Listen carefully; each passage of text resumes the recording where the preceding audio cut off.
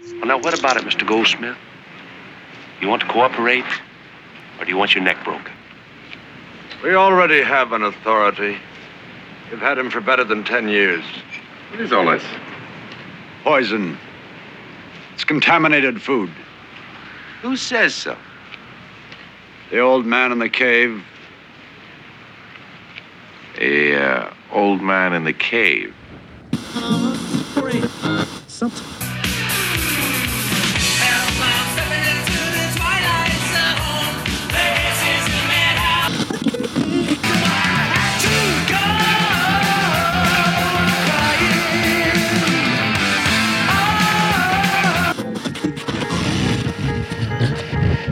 Come on, we're gonna go for a joyride.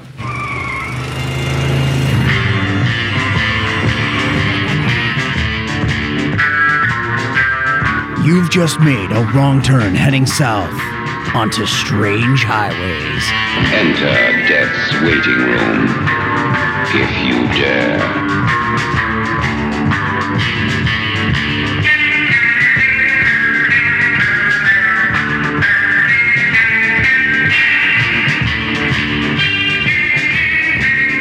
And welcome to Strange Highways. I am Paul.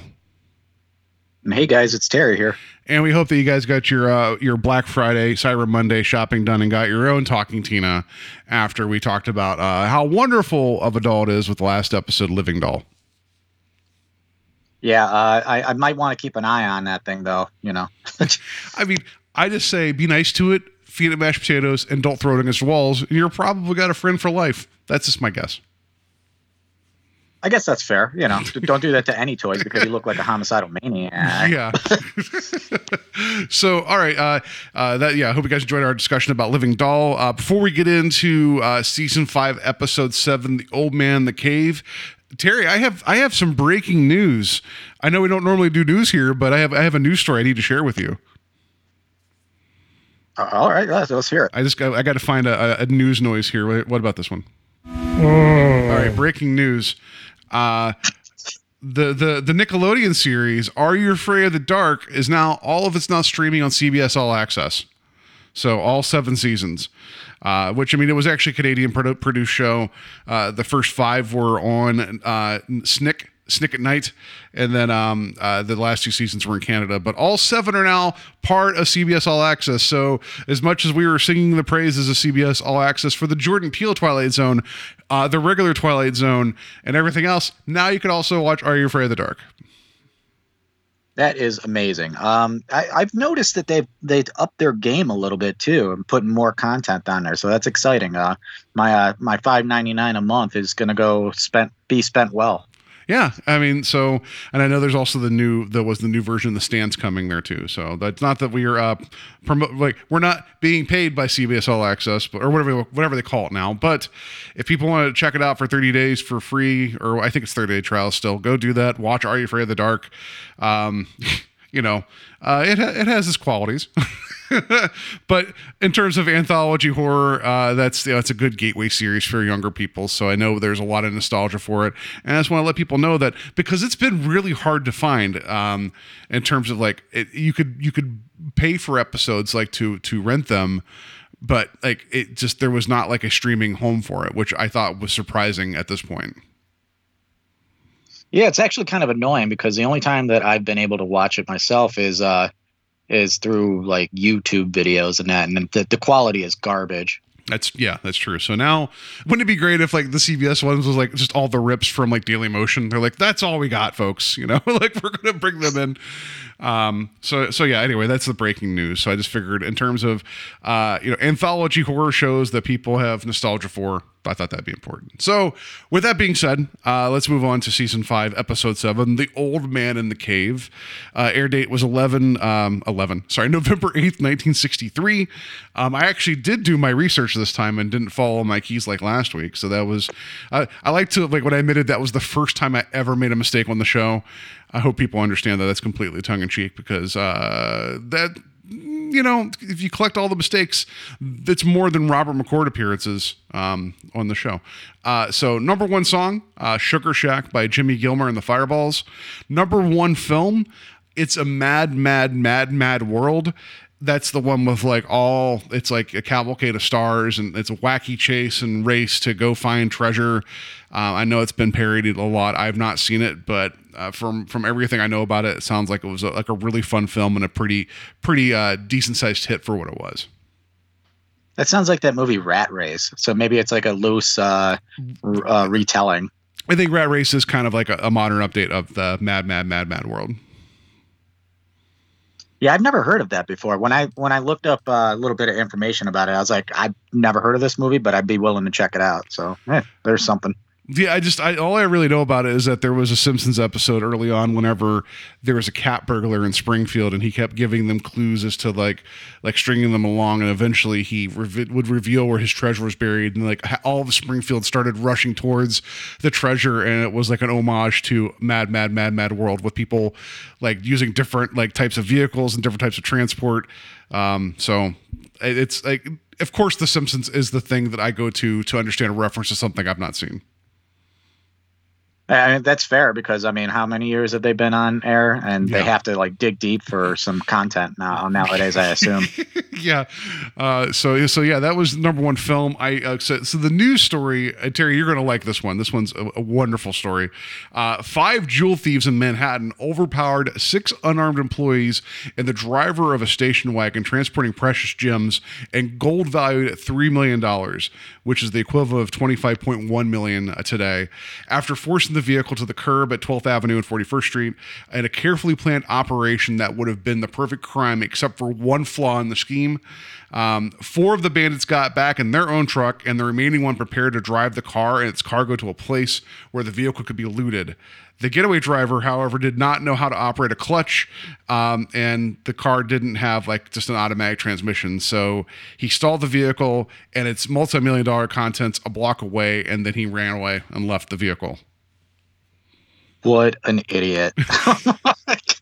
His group is a bunch of idiots too for not like researching the fact that this guy couldn't drive a stick shift. Well, it's also 63. Like that. Like, I mean, I was taught how to drive stick, but I've forgotten it because I don't.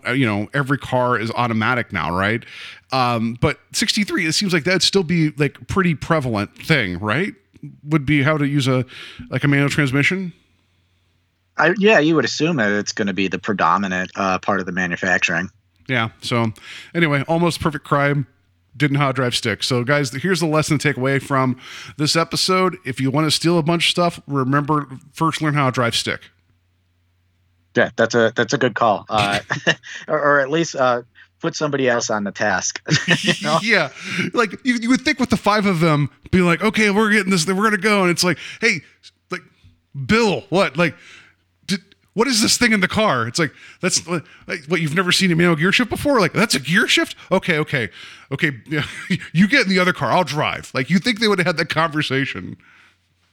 And at the very least, how heavy were these gems that he couldn't take at least a portion of them? Why abandon the whole damn thing? Yeah, the gems you could have hauled. The gold, I mean, gold is heavy, right? Like, I'm going to guess stuff that was valued at $25 million. Probably a lot of gold, but yeah, you could grab some gems, make it worth your time. You could hoof it out of there. Yeah, at least not go back to your home base being like, yeah, I got nothing, guys. Sorry. And they'll be like, what happened? Did the cops get you? No. It's like, oh, did you run into some like trouble from like the other people that had the car? No. I just couldn't drive stick, And that was probably also the moment that person, got severely beaten, if not worse. Yeah, that's so stupid. It's a lot more lighthearted than some of the news stories that we've had in the past. So yeah, it isn't like, and then he fell off a cliff into a helicopter. Like, no, that's like, or whatever. And then 7 endangered species died shortly thereafter. Yeah. And somehow a cat got shot in the space and was never heard from again. That's the rest of the story. No. So yeah, that's our day and date. Let's get into our cast and crew here. All right, so the director on this episode is Alan Crosland Jr. 4 episodes of The Twilight Zone. He did The Parallel and then 2 more in this season. So we're going to see more of his directing soon enough. You don't want to elaborate on The Parallel, the season 4 episode? You don't want to talk more about that? Anyways,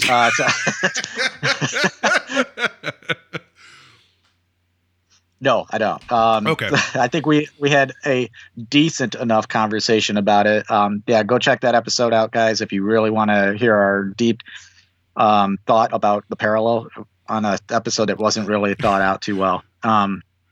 So he did 16 episodes of the Alfred Hitchcock Presents, and then some Wonder Woman episodes. Yeah. That's all. Yeah, you have given him more background here than I would have, because I figured we talked about him for the parallel, and we'll see him again later. The directing in this episode isn't bad. I do have some questions about the very, very, very end, but I think this is a better showing of his work. Yeah, and then so our writers on this, the story was done by Henry Slezar. Yeah, I don't. Good enough. Yeah, let's do that. He has written one more episode for season 5 that we'll talk about later. A ton of episodes of Somerset and 980 episodes of Edge of the Night. Yeah, so he was actually like a pulp writer, pulp fiction science writer.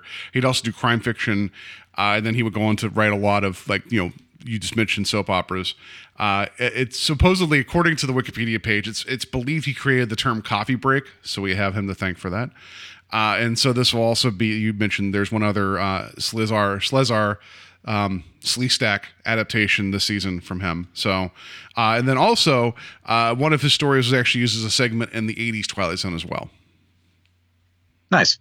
And then our the second credit on here, the teleplay was adapted by Rod Serling. So, and this is not the first time that he's done that. So yeah, there we go. And I just want to point out here before we get to the cast, there's music cues or stock music here from the original score of "And When the Sky Was Opened," which was a season 1 episode, and I think the music works pretty well. Yeah, the music worked out pretty well in this episode for sure. And into our cast now, we got James Colburn. This is the second time we've talked about him more recently. He plays Major French in this episode. Go back to our episode that we talked about the Dark Room. I think we do a pretty decent dive into his career. But since we just recently done it, I don't know if you wanted to add anything onto it. No, it just, I think he has a good presence, and just knowing that later on he would be like talking about women's makeup in a dark room, the places you go. Yeah. There we go. And then next we have John Anderson. He plays Goldsmith in this episode.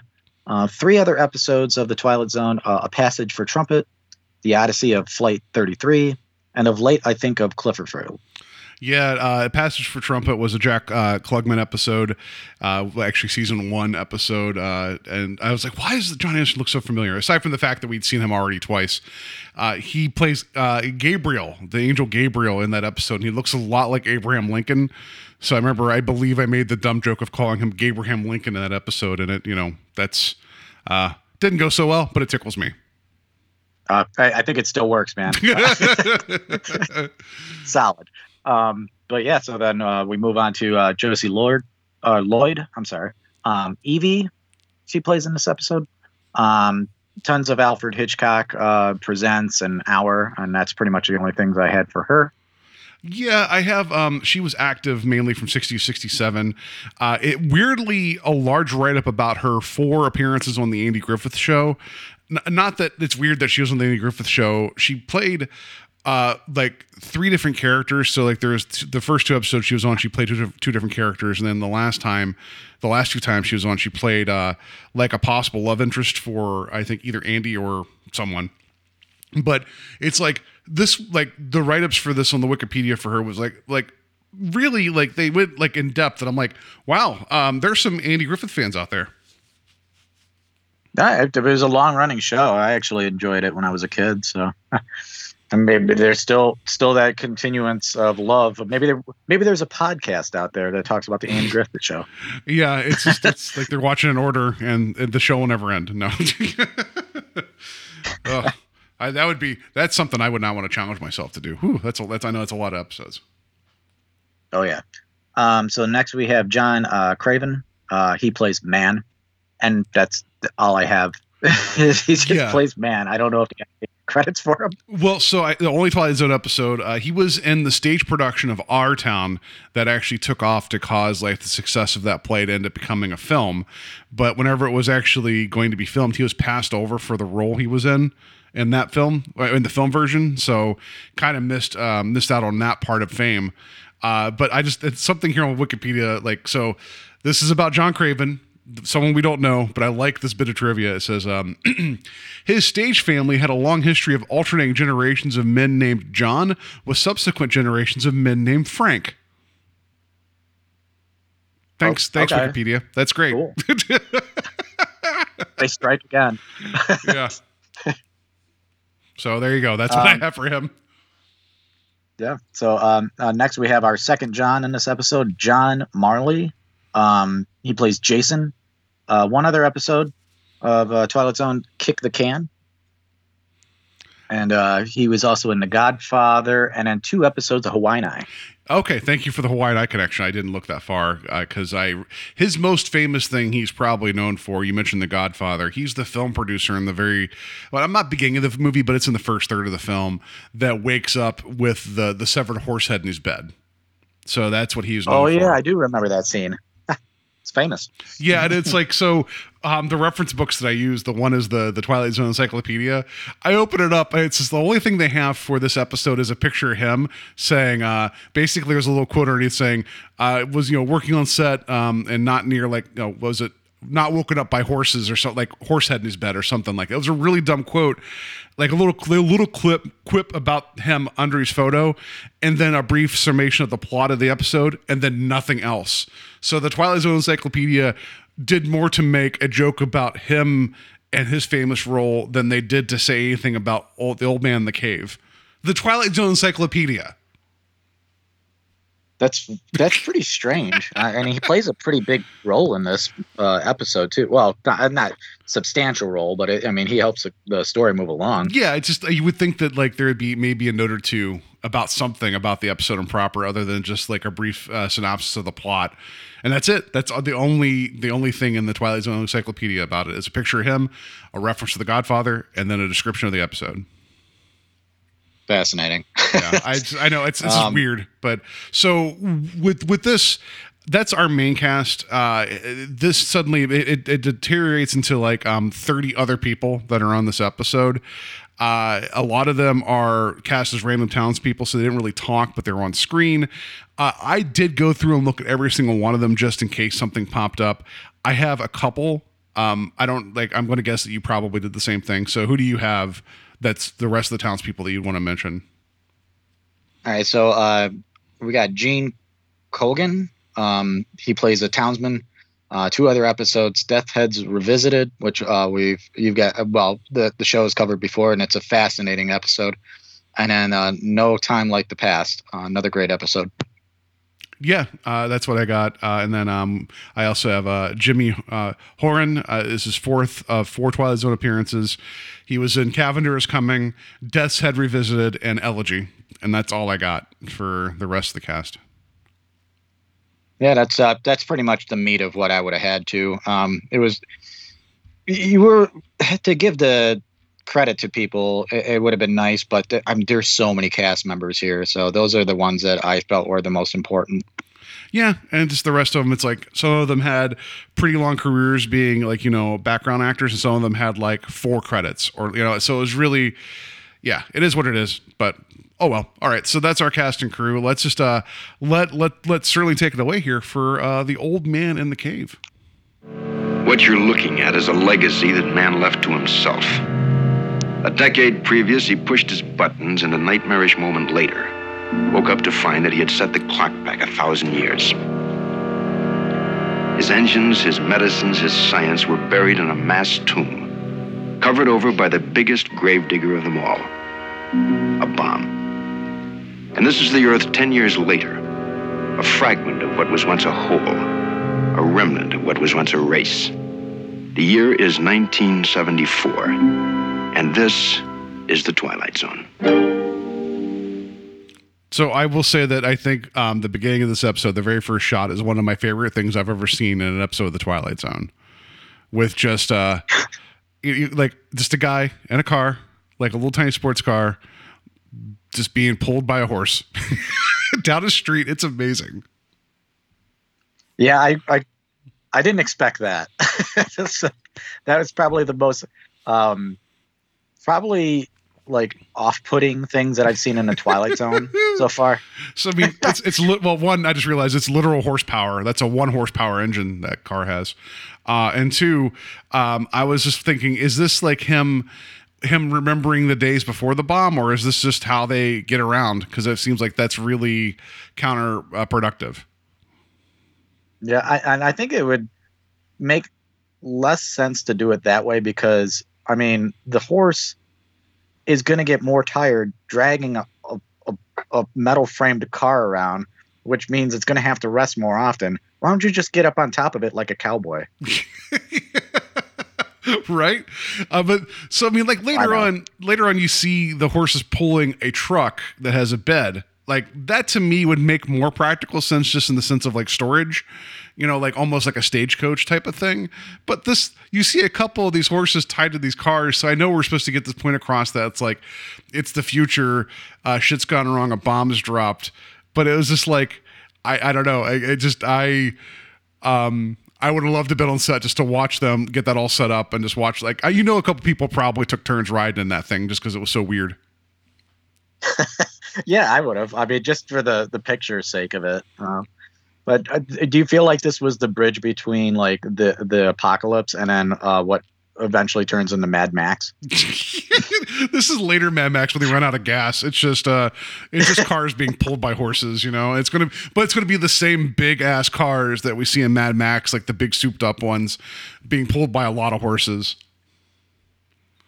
Yeah, and a drummer, like on the back with fire coming out of the drums. Just hitting and everything. all the canned foods that they can't have. It's whatever. Yeah, it's just. Oh yeah, it was like, I understand that, like, trying to get across that like the world has moved on. Like there's this bomb, and like the desolation of the street is very effective. Like the look of the whatever, it's like a dusty, like whatever. It's a town in ruin. And that works for me. That's good. It's just seeing the horses pull cars around. It was funny. I know that was not the intent, but it was funny to me. Yeah, it was a treat. I don't know if you have any notes on this set, but I swear that we've seen this set in multiple episodes, but it hadn't been in ruins like it is in this. I thought this looked familiar to me too. In the research that I did, meaning 3 books and the internet. No, this actually hasn't shown up because I thought this was like, I was like, this looks familiar. Even like Still Valley. Right, you would think that this would just be them turning the camera a different direction and shooting that town, but it's not. So I'm not sure the set they used, but it must be one that was either because like the first episode of season 3 is called 2. It's the one with Charles Bronson and what's her name from Bewitched, Samantha Stevens. That was a backlot from an older movie studio that was like had run out of business, and the backlot was sitting there falling apart. And they're like, we need a future that looks terrible. And they're like, we have this backlot, and they're like, good, we don't have to change anything. So it makes me wonder if they found something like that where it's like, hey, do you have anything falling apart? Yeah, we'll take it. Just give us some cars for horses to pull around. They're like, you got it. Dude, that perfection. I mean, not much work involved. So. So, but yeah, actually, there was some cost to some of the looks of this. I'll get to that later. It's gonna blow your mind, just the conversion of money from 63 to now of what they're like. Oh, okay, well that makes sense money wise. And then when I give you the updated figure, it's a little surprising. But we'll talk about that at the end. Okay. So yeah, as you said, yeah, we see the car being pulled by the horse, and then we pan over to some townsfolk, maybe about 12 or so, and they're talking about the possibility of the food being bad that they have, and how one of the members of the group, Goldsmith, is trying to find out if they're able to eat the food or not from somebody up in the mountain yet that we haven't really talked about yet. And so they're concerned about the food, and the crops that are apparently growing are terrible. They look like it looks real disgusting. I don't even know what this girl holds up as a crop, but it looked terrifying. I don't know what the hell that was. Yeah, it was disgusting. It looked like just rotted vegetables. And there's a one point where she tells somebody there, was it Jason, whoever, because it's like Jason, there's only a handful of people that get names here, right? So Evie's the one holding up the vegetables, and then she's like, this was the best of them. He's like, well, if that was the best of them, like basically he made some type of joke. I didn't write it down, but it's like they were trying. And so when they would grow crops on land that the old man in the cave told them not to, there was problems. And they made a comment about like growing tomatoes that were like the size of watermelons that just were like sickly and disgusting. So like people were trying to live, they're getting information from another source saying maybe don't do that, but they're still trying. And they have all this canned goods in front of them too about like, these were supposedly canned pre-bomb. Can we eat them? And so Jason, who seems to their relationship between Jason and Goldsmith isn't quite clear, but it feels like Jason's a little bit of a leader of the town while Goldsmith kind of has final say. So I don't know. Like you get the feeling the town's looking to Jason and Jason's looking to Goldsmith, but the town, obviously they've been living this way for 10 years.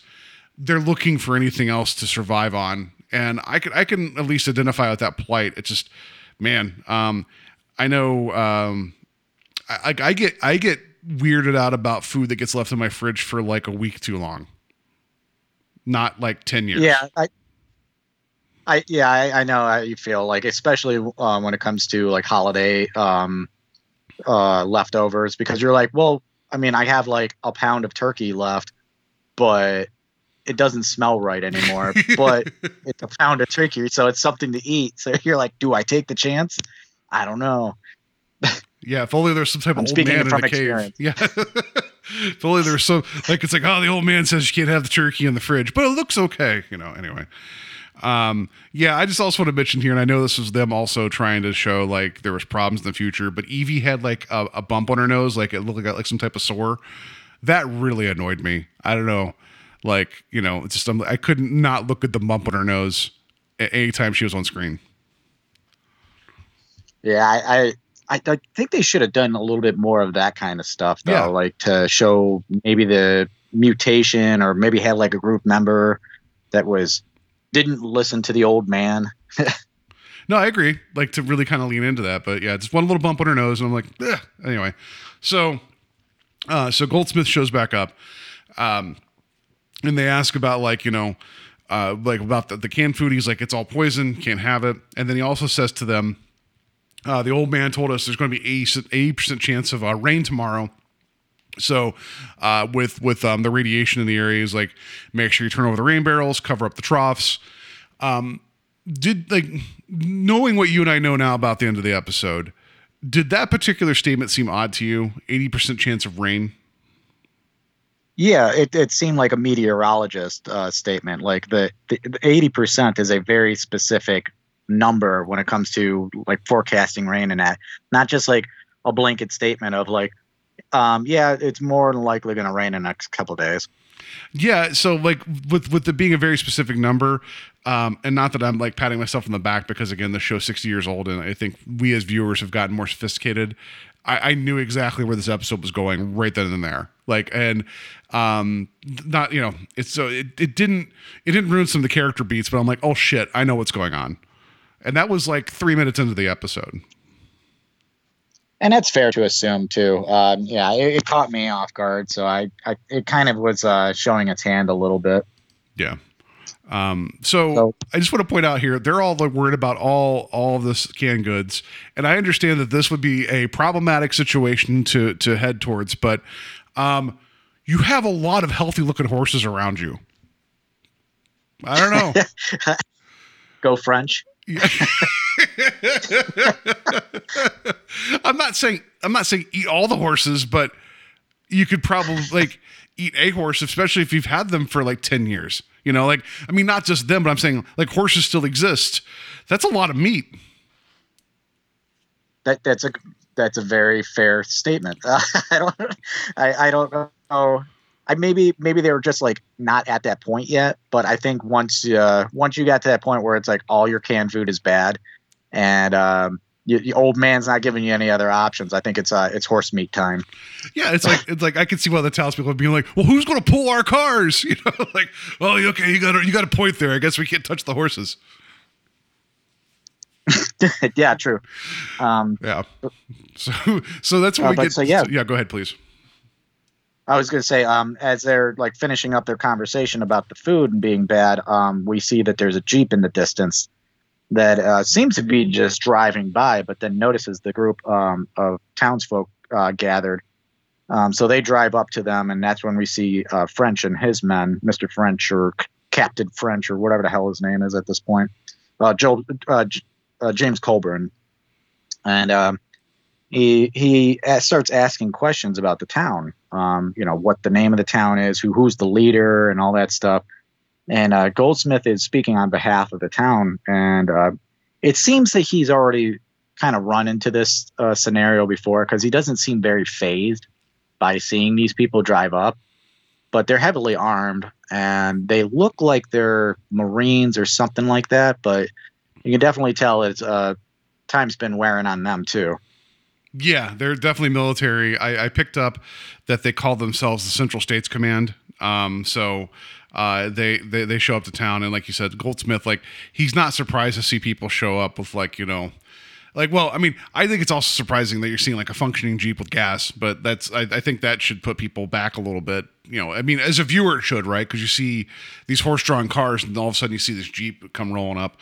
But yeah, so they tell, like, French and his men tell Goldsmith and their people, first French is questioning about, like, who are they, how many, like, what's going on. But then he is basically saying, well, we've come here to basically like set up civilization again. He's not saying it that way, but they're supposed to set up an outpost, and he's supposed to be the new, like, constable. And he ends up saying to Goldsmith about, like, he's like, there's only like 500 people alive along, like, basically the East Coast. And he's like, and why? So this is why we're going to set up, like, this new thing, like, whatever the Central States Command is, they're going to be exerting their authority. And that's the plan, is that they're going to take over this town as well. Yeah, and it makes sense from, I guess, some sort of standpoint of, like, reconnecting people and trying to establish connection with other groups and that. But I don't think that's just a line that French is feeding him. You get a little closer to the truth the more that Goldsmith is refuting some of the things that he's saying. He's like, we've seen people like you come here in the past, and they can see through their lies, and all they want to do is take over their society, which obviously didn't work because they're still there. Yeah, there was some type of line along, like, to the effect of, like, we've seen your kind before, but, like, their authority is only as big, like, they brought their base with them or whatever, basically saying they presented themselves as a bigger thing, but they were only just representing themselves, and they had no power. And he's like, and we don't recognize your power either. So French and Goldsmith don't start off on good on good footing. No, not at all. And I can understand the power struggle here, because Goldsmith knows that, especially with the old man and the what is it, old man in the mountain, or whatever the hell he's calling him. Old man in the cave. That's old man in the cave. They say it like 8,000 times in this, like, half-hour episode, So I just want to make sure that we know it's the old man in the cave. Oh, and of course it's called the old man in the cave. So my brain's going in different directions tonight. But yeah, so he wants to make sure that his people are taken care of, that they could possibly survive for another 10 years. But then here comes this dick with his guys saying, "Hey, we're gonna take you guys over. Basically, we're gonna work you into our new governmental system or whatever." Like, that he's gonna assimilate them, and he doesn't want to do that at all. Yeah, and so French does like this like unofficial like we hope that we get along and that there's no trouble here and and even if you get along with us then you'll even have a bit of your own power, and he's like that's unofficial. He's like but officially, slap, this hits Goldsmith, strikes him to the ground, and just puts his foot on him and is basically saying like you will follow our orders and you will put us up for the night, you will give us sustenance, and if you don't do any of this I'm going to hang you. And he points to a part of this building across the street. He's like from that from that banister, and so then that's whenever when Goldsmith gets back up and one of French's members of his group says like what would you rather do, be alive or have a broken neck? That's when Goldsmith reveals, he's like, well, because we have a belief system, we don't acknowledge yours, we have the old man in the cave. And then French is like, say what now? Like old man in the cave. Well, he also looks over and he sees all the food and he's like, oh, this is the jackpot. Yeah. And he's like, what's all that over there? And Goldsmith replies that it's poison. He's like, who said? Said the old man in the cave. And yeah, and of course he's like, what is this now? Like, what cockamamie story is this? The old man in the cave. And it's saying, Goldsmith, tells him, like, this is the person that's kept us alive as long as we have. And he informed us that this product is bad. Like, it can't be consumed. Yeah. And so French, he basically says like, okay, I get it. He's like everywhere, since the bomb is dropped, which I also want to rewind just a brief second because we skipped over Sterling's intro. I like that he says it's the year 1974, which we heard him say that, but like we had his actual intro on the show. I just want to point out that like, do you think this all happened because when they banned boxing, they brought all the B units in place and then they started melting down? So all the robot boxers caused this apocalypse. I want to believe that what happened in Steel led directly to all of this. I think it's probably a good correlation to make. Because especially when French is like, there's only 5 people alive on the East Coast. You know why? It's like, must have been one of those B9 units that went like, completely meltdown and took out the East Coast. We don't know. Yeah. And now they got to watch out for the T-800s. Yeah. It's like they're killing the machines, but they also have a pretty good left jab. All right. So anyway, and they sweat like real people too. No. So we get this thing where French is basically, he's saying, I've seen this before. There's other places of the country that have developed their own beliefs and their own societies. And he makes a reference to Lake Erie. And he's like, up around Lake Erie, there's a bunch of weirdies up there that howl at the moon each month. And he's like, in Chicago they made this big structure out of lead or something. It was like molten lead, and that's their deity. He's like, I get it. He's like, this is all ridiculous. And he's like, and this old man, he's like, just think about it, it's nutty. And Goldsmith is serious this entire episode. Like, he doesn't change his tone or the look on his face at all the entire time. Yeah, I'm glad that like it makes sense, and but he knows the facts. The people are still alive, and obviously he knows more than the rest of the townsfolk do as well. So it's like his poker face, it seems to be working, but French still wants to call him out, so they want to go up and visit this cave and see what the hell's going on in there. But brief aside though, did you feel a very biblical connection at this point, especially after he said the deity that was made in Chicago area? Yeah, I mean, in the sense of like the deity as in like the old man, like they believe it as a god. Is that what you're asking, or is it something different? Well, no, I'm saying outside of that too, like the old man in the cave, like very like Moses kind of like connection here that we're making as well. Yeah, of course, right? Because I mean, that would make sense to me. Like, if you say like, well, so and so, like from like the elder, like I went up to the mountain and I talked to God and he gave me these tablets, right? Like what Goldsmith is talking about, and when he gets to the very end, he is talking about faith. His faith is it's differently placed, and we'll get there at the end. But he does have faith in a being. And French sees that too, but French doesn't see exactly what's going on. So yeah, I do get the religious nature of what they're trying to get across here in the episode. Yeah, especially once they made that comment about Chicago, I was like, okay, so I'm definitely seeing like a Bible vibe here.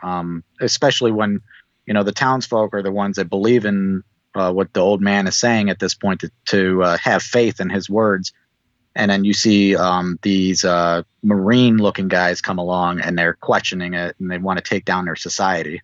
Yeah, I mean, like, so I'm gonna pull a brief aside here and ask your opinion then. So, like, when we watched the season 4 episode, what was it was it on Tuesday we head for home, or whatever that episode was called? Was it on Tuesday we leave for home? Was that the name of the episode? It was. I think. I think it was like Thursday. On Tuesday we leave from home. It was season 4, episode 16, where we had the lead singer of that episode, the lead actor of that episode was also the guy that was put in charge, or at least he assumed the position, and he used faith to keep them in order on that hellscape of a planet. And then whenever, his power was taken away, obviously he went a little nutty. But I feel like Goldsmith and that character aren't too far apart, except the guy on Tuesday We Leave From Home was that was his only small amount of power, where I feel like Goldsmith, I think he also is burdened with the knowledge of what he actually knows what's going on, that if he lets it out, then what safety can be afforded would be ruined, because I think the townspeople would start asking too much of the old man in the cave. And honestly, as especially after 10 years and after such a crazy event of like a bomb going off and basically wiping out the country's population, I would rely on blind faith too, I guess. I mean, what's the difference? It's keeping me alive, so why not? Yeah, I think it's just two different versions of this faith and determination that we're seeing in these episodes. Yeah, I think there's a parallel there. Oh, that's the name of the episode this guy directed too. So there you go, tie that all together. But yeah, anyway, so French gets in the Jeep and then has the entire town run beside him to go to the cave. Did you notice that? Yeah, it was a kind of a dick move. I don't know. I also want to know how far away this cave is. Yeah, it's everybody had I liked how they all ran on set, ran on the scene. It was like a brisk jog. It's well, then why couldn't French just do that too? Nope, everybody has to run around the Jeep. Not a single horse-drawn car in sight going to the cave. Yeah, it kind of builds to the power trip that French is on, and he wants to continue to have. So yeah, he's in his own little chariot, and he goes up to the cave with the townsfolk. And what we see of the cave is it's in the side of a cliff or something like that, and it's a big metal door. And French, of course, wants to get inside and wants to see whoever this old man is. And Goldsmith explains no one's ever seen the dude. No one goes inside.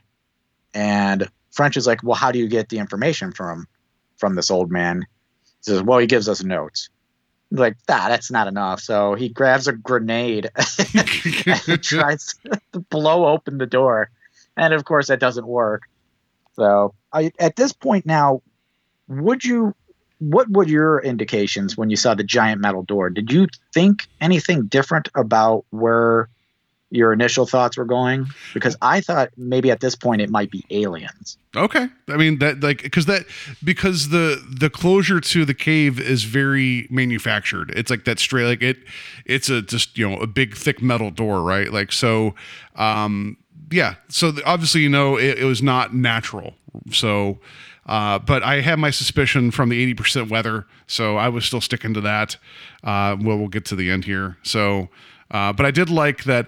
That French was yeah, a grenade will take care of this. And as he's getting ready to put it up there, he tells everybody, stand back if you want to.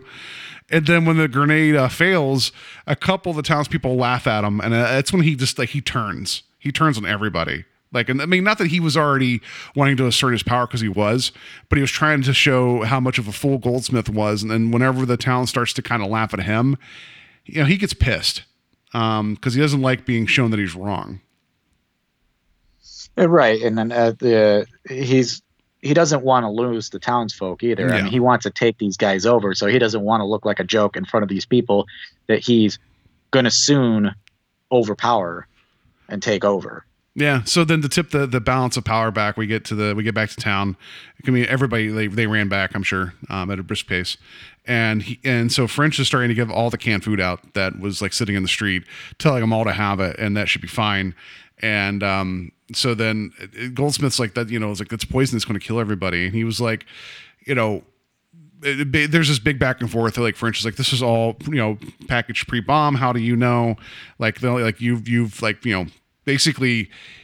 He is trying to show him like the old man in the cave doesn't like it's nothing. It's a belief that he's been using to keep people in place. And that's when French opens up whatever it is he's opening. He eats something out of a can. I thought it looks like it's fruit, like a banana. I don't even know, but he uses a knife, starts eating it. And then he looks like he is starting to die. And, and he does, I guess, fall on the ground dead with everybody freaked out, which I want to point out, he's handing out the canned food to all the people. And then he looks like he dies right in front of them. A couple of them drop the cans immediately because they're like, oh shit, this is poison. And then he's like, haha, I'm just kidding. Look, it's fine. It's like, way to screw with the townspeople. I probably still feel a little freaked out though. Like, joke or not, you have what the old man says, and then you have even this pretend sequence here. It's like, it would be somewhat unnerving for me to still be like, you know what? I'm good. I'll eat it anyways. Yeah, I'm good. So yeah, that's they're having that, and then there was the point where he I think it's no, he says this later after the booze comes out. So one of the guys comes out with all the booze, and he's like, "Oh, we repealed prohibition." It had all the jars of booze, and everybody's partying. And so I just want to point out here that it occurred to me on the second watch of this that these people of this town were just so eager to return to normal after a huge life-changing event in which people have died. That they don't want to listen to any warnings. They just want to act like everything's normal. Good thing that's never, ever happened again at all currently, as you and I are talking. Yeah, that's a good point. There is kind of a parallel there. That's, yeah. I think that it shows like I don't want to say the feeble-minded ideology here, but it shows that these people really they're easily swayed on the idea that, well, this guy thinks it's bull, so we may as well listen to him because we're not getting ahead by listening to the old man. So let's listen to what this guy's saying is logic here. Yeah, and normally when it comes to like man of faith, man of science, like type of like debates that happen in a lot of like movies, right? Like lines are drawn. I'll usually always side with like the side of logic, versus like, I don't know, canned food. I there's an army person with the gun, and he's eating it. It looks like it's okay. I mean, they did do a dick thing there by falling on the ground, but this other guy just goes up into the hills and shouts at a wall and gets answers. I don't know. Might be time for some, canned raviolis, like. Granted, 10 years later, oh God, I don't even want to think about what Chef Boyardee would look like. But anyway, so, right. Ugh. I mean, what if it looked exactly the same? Like, what if it was like canned Twinkies and like Chef Boyardee products? It's like, nothing changed at all. I guess we're okay. Well, I did see a can of Real Ghostbusters SpaghettiOs opened up more recently, and that looked horrifying. Like, it looked scary as hell. I didn't know. It didn't look like any semblance of food. Someone's going to open up a can of McDonald's French fries 10 years from now. It's going to look exactly the same. I don't know why you can the French fries, but that's the one thing I think sticks around forever and doesn't change one bit. But yeah, so like there's the line here where Goldsmith says to him, is like, you came in here as intruders, but now you're murderers. Like that's where we're at with this. That's where Goldsmith believes this, because the night comes and everybody's partying, eating, drinking. Did you see the point where the soldier tried to give the horse some booze as he's walking out of the bar? Like he just tips the bottle. I like how him and his buddy have their arms around one chick. So it's like okay, this is getting real. Yeah, he tries to give the horse some booze, and the booze is like the booze. So the horse is like, "I'm sorry, man. I gotta pull this car later. I'm driving. Whatever." So yeah. So and then at that point, there's another discussion about like education and knowledge, and and eventually, French says something to Jason about like about the situation. And Jason's the one that kind of starts to turn on Goldsmith, saying, we have survived for 10 years, but we haven't lived. And then that's when Goldsmith loses the town, right? Because they all seem to be partying, have a good time with all the canned foods and booze, and Goldsmith is standing there like he didn't take a drink from the bottle handed to him. He broke it. And he's standing like in direct opposition to French, and French is enjoying his victory lap to tell everybody like, the old man in the cave is a lie. Let's go find out what it is ourselves. So they all, I'm sure with a stomach full of 10-year-old food and booze, I'm sure that run to the cave was not as easy as the first time. It was more like run to the bathroom at that point. Yeah. I'm gonna need 3 horses to pull me up there. Yeah. So that's when we find out, like, that's whenever we get to the big heart of the episode, right? Of Goldsmith finally, showing that there's a little hidden lever off to one side that opens the door to the cave. Yeah, because he's being, he's got like a mob basically that's turned on him. Like all the townsfolk look like they're going to kick the crap out of him if he doesn't open up the cave. Like they really want answers. And I think Goldsmith at this point is just like, well, I guess it makes no difference now. You guys are all going to die. I think that was really the reason why he ended up opening up the cave. I think if they would have still believed in the idea of who the old man was, he would have still not opened up the cave. He probably would have taken the risk and seen what the townsfolk would have done to him. That's fair. I didn't think about that because in his eyes, the moment they partook of what looks like to be poisoned goods, they lost faith. And he was trying to survive on faith, on the knowledge that he had. So you're right. Like I didn't think about it that way, but yeah, he was kind of like, well, they're already gone. They might as well learn the truth.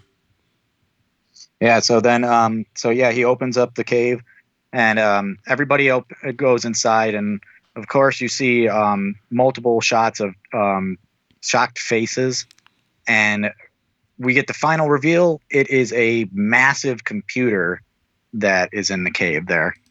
Yeah, and not like it looks like just a big box full of lights and wires. I mean, it is the 63 version of like what people think computers look like, because it's probably accurate, right? But it's like and I know you and I are probably like looking at that now, and then we look down at our smartphone and realize I don't know what's going on in that machine, but it's probably just like the same size as an app on our phone now. Yeah. It's probably like the same technology that was in a Motorola Razr. So. yeah, that's fair.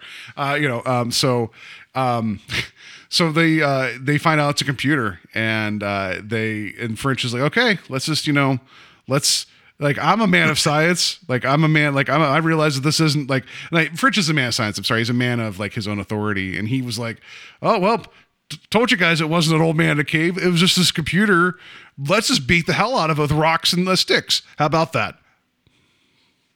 Yeah. So again, going back to what I assume is more of a biblical connection here is like, here's your false idol. Let's take it out. Yeah.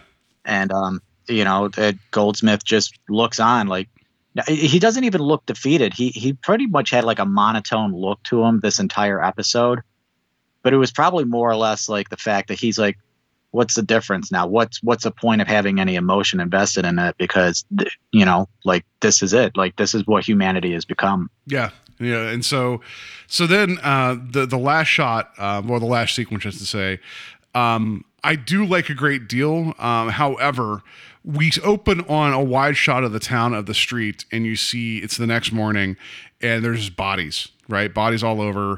Like dead in the street from the poisoning of the food, from the radiation poisoning or whatever else was in it.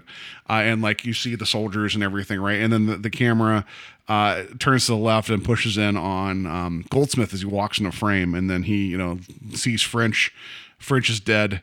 he, you know, basically tells French, like, you know, like this, everybody's faithless, and I was hoping that this would be different, but maybe man's destined to be this way. And then he just, you know, walks off.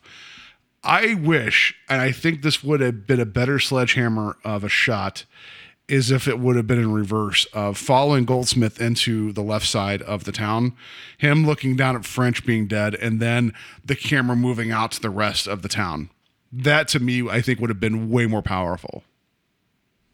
Yeah, that's a good point. I think that would have worked a little bit better, showing the aftermath of what French has done to his people and to like pretty much tear apart the society that had existed there. I mean, it's still a good shot. It's just, I'm just thinking from like impact standpoint, it's like, oh man, you could have had something here. And they still do. It's just, you know, I guess it's just a matter of opinion, right? But a matter of taste, but still, like, it's an effective ending, right? So the old man in the cave is dead. The town's dead. Goldsmith, faith in humanity is dead. Horses can now run free and pull as many cars as they want. I don't know. Those poor horses are still sitting there. Like, they don't have any stables for them or anything. Yeah, like he should at least got in one of the cars and rode off into the sunset, right? Or how about the Jeep? The Jeep was still functional. Whatever, I don't know. But anyway, it feels like he just didn't want to deal with anything of the current world because that's what brought this destruction to begin with. I would have kicked French's dead ass out of that Jeep and taken it. Yeah. I would have been like, all right, finders keepers, dude. Well, and the other thing too, okay, so here's where we're going to get to the thing. It's like, it's not confusing to me, but it is challenging that this is an episode that is purely surrounded by faith, right? The townspeople's faith in the old man in the cave, Goldsmith's faith that the old man will, you know, give them information that they need. But then we find out that information is actually from a computer that, you know, gives him this like modeling or simulation information that he's able to move forward with. So his faith is actually in technology, but then he's expecting like a religious faith presented to him. Like that's a strange way to go. And it's something that I'm not saying difficulty consigning the two, because French is also a guy that he supposedly believes in logic, and he thought that Goldsmith's faith was based in like illogic of like, you know, religious belief. So he was challenging him on religious like grounding, but Goldsmith knew that his was based on reality and science. You know, like it's a weird place to end up at in regards to the dialogue in this episode. Yeah, for sure. And I think it turns itself on its head a couple times in this episode. And I actually really enjoyed this episode. I think there was a lot of good dialogue in it. I think there was some good casting with James Colburn and Gabriel Lincoln. John Anderson. Oh yeah, Gabriel Lincoln. Yeah. That was good. And this is nothing to hold this against the show, because you can't judge something like that's supposed to be an anthology episode, its own story, and hold it up against others. You know, it's just one of those things where if you look at season 3 episode, The Shelter, there's very similar vibes here of like of man trusting man and sometimes being its own worst enemy. Like you see a lot of these shades, which again, I think having like The Shelter be about the potential threat of a bomb attack, and with this one being the aftermath of a bomb attack, you could tell that still at this point in the 60s, this was still in everybody's forefront of their minds, and it was important to talk about. So I believe that had this episode shown up in season 1, people would still be talking about it. Oh yeah, for sure. And you know, with this existing around the Cold War era, I think it's still an interesting glimpse into the past. Yeah. So, did you have any other notes? I just have like that small bit of trivia about the costs, and then we can get to the twist. No, I'm good on my notes. Okay, cool. So the actual cost for the different sets in terms of what they did for the production design: exterior of the village street, $980; exterior of the cave, $1,285; interior of the cave, $260; storefront that the guy runs out of with the booze, $135. So the total set costs in 1963 were $2,660. in 2020's money, that would be $22,635. Interesting. I'm sure it would cost that way too nowadays, because you can't do anything cheaply anymore, it seems like. Yeah, it's just one of those things where I looked at this cost in the book originally. I'm like, well, that's not so bad. And I'm like, well, let me update the numbers. I'm like, oh, that's a lot more. And then also I was reading about how the cast. Two things I was reading about the cast. One, when the people, like the extras, were being brought to the studio for the casting, they told them all, like, listen, wear like distressed clothes because you're going to be like these people in the future that don't have a lot. Of all the people that showed up for casting, all of them got cast except for one woman because she was overweight, and they believed that you couldn't show her in this type of setting when everybody's like desperate to live. So I feel bad about that. And then also the cast that were there, they stayed overnight to film the night scene, so they got like a catered meal. So that's kind of nice. So I guess it would have been nice too. Like, it wasn't poison food to my knowledge, but they got a catered meal. Yeah, it was pre-bomb canned food. So. Yeah. And then James Coburn acted like he was dying, and then it was fine. Anyway, so yeah, that's what I have for this. So yeah, let's just rate this twist. I kept saying it through the episode. And the moment Goldsmith said 80% chance of rain, I'm like, that's a computer in that cave. Like, I didn't change my mind that it was going to be some type of technology. So I'm going to give it a 1. Okay. Yeah, I was going to give it a 1 as well. Like you said, the show in the hand was the 80% rain thing. At that point, it's like you really have to believe that it was a computer of some sort. But when I saw the door, that's what swayed my opinion just a little bit. But I mean, it didn't change the outcome, obviously. So yeah, I'll give it a 1. Yeah, still a good story, and I mean, just because it played out the way that we were kind of thinking with French in the town dying because of their own, wanting to believe things are fine. That isn't really a twist. It is a constant reminder, and I think the Twilight Zone does this well. Whenever it's like, hey. It's this far off year of 1974.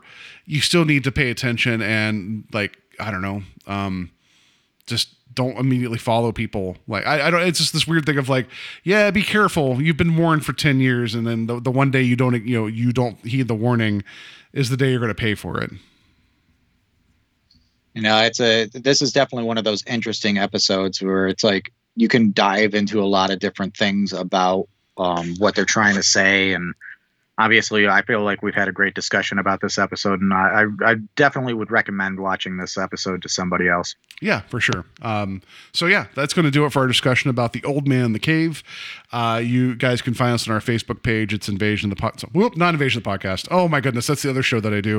I have not had a drop of pre-bomb alcohol tonight, so that's on me completely. It's Strange Highways as our Facebook page, not the other thing that I do that, whatever. Anyway, we're much more operating black and white here. We do stuff in color over there. I post images from the episodes. I've had some fun with the living doll images of just there's some stills from that episode of Talkie Tina getting her head in a vice, getting her head trying to get like grinded off with that table saw. It's been a lot of fun. You guys can check that out. You guys can email us directly at strangehighwayspodcast@gmail.com. And wherever you find your podcast, rate and review us. That'd be great. And Terry, what other social media things do we have? All right. As far as social media is considered, we are on Instagram these days, posting a lot of pictures. I took a moment and updated a bunch of different things. I will have time to do so again tomorrow with some fun images of this episode that we just discussed. You can find us at Strange Highways Podcast on Instagram. And then we are on Spotify these days. And I noticed that Spotify just released their 2020 year in review. And they do a podcast glimpse on there as well. So that's got to do something for our algorithm, because I noticed that our podcast was part of my my trend. So it let me know how many times I was listening to it, because I want to see where their faults are in my game. So, but yeah, check that out. Check us out on Spotify. Maybe we'll make it into somebody's top 4, this coming year. I just want to believe that you're just like listening and pacing in like your house and like you're like, okay, okay, that was cool. I said that was cool. That was cool. I wish Paul would have shut up. Okay, now I'm talking to you again. It's cool. It's cool. God damn it, Paul. It's cool. It's cool. Like I want to believe that's what you do. No, it's more like, how many beers did you have at this point when you said this, dude? Yeah. But it's okay. Like I almost wish we should post this, like these episodes of SoundCloud, and then actually do like a time marker showing where beers happen, so people could find, this different, the different points in which, and then this beer opened, and then you could see what happened next. Anyway, next episode we'll be covering is called Uncle Simon, and let Serling tease it here. And now, Mr. Serling. Next on The Twilight Zone, the distinguished Sir Cedric Hardwicke lends us his considerable talent along with the very accomplished Miss Constance Ford. They appear in what can most aptly be described as one of the shockers on our schedule. The play is called Uncle Simon. And this we submit as a relative you've never met before. It's a story with a final curtain I doubt anyone can predict. Next on Twilight Zone, Uncle Simon. Oh, Sterling Colony shot about this one being one of the shocker episodes. Guess we'll see what happens. Yeah, I'm excited. We got some cool imagery here. I don't want to disclose what I'm seeing, but it looks like it's going to be a fun conversation. A very important celebrity shows up. We'll talk about that when we get there too. So, it's going to do it for us this week. Hope you guys enjoyed our conversation about the old man in the cave. Next week, Uncle Simon. Have a safe week. Be careful. Make sure don't eat any post-bomb food. I think that's the best thing to do. Don't anything pre-bomb might be okay. I got nothing else. And heed the old man in the cave's words.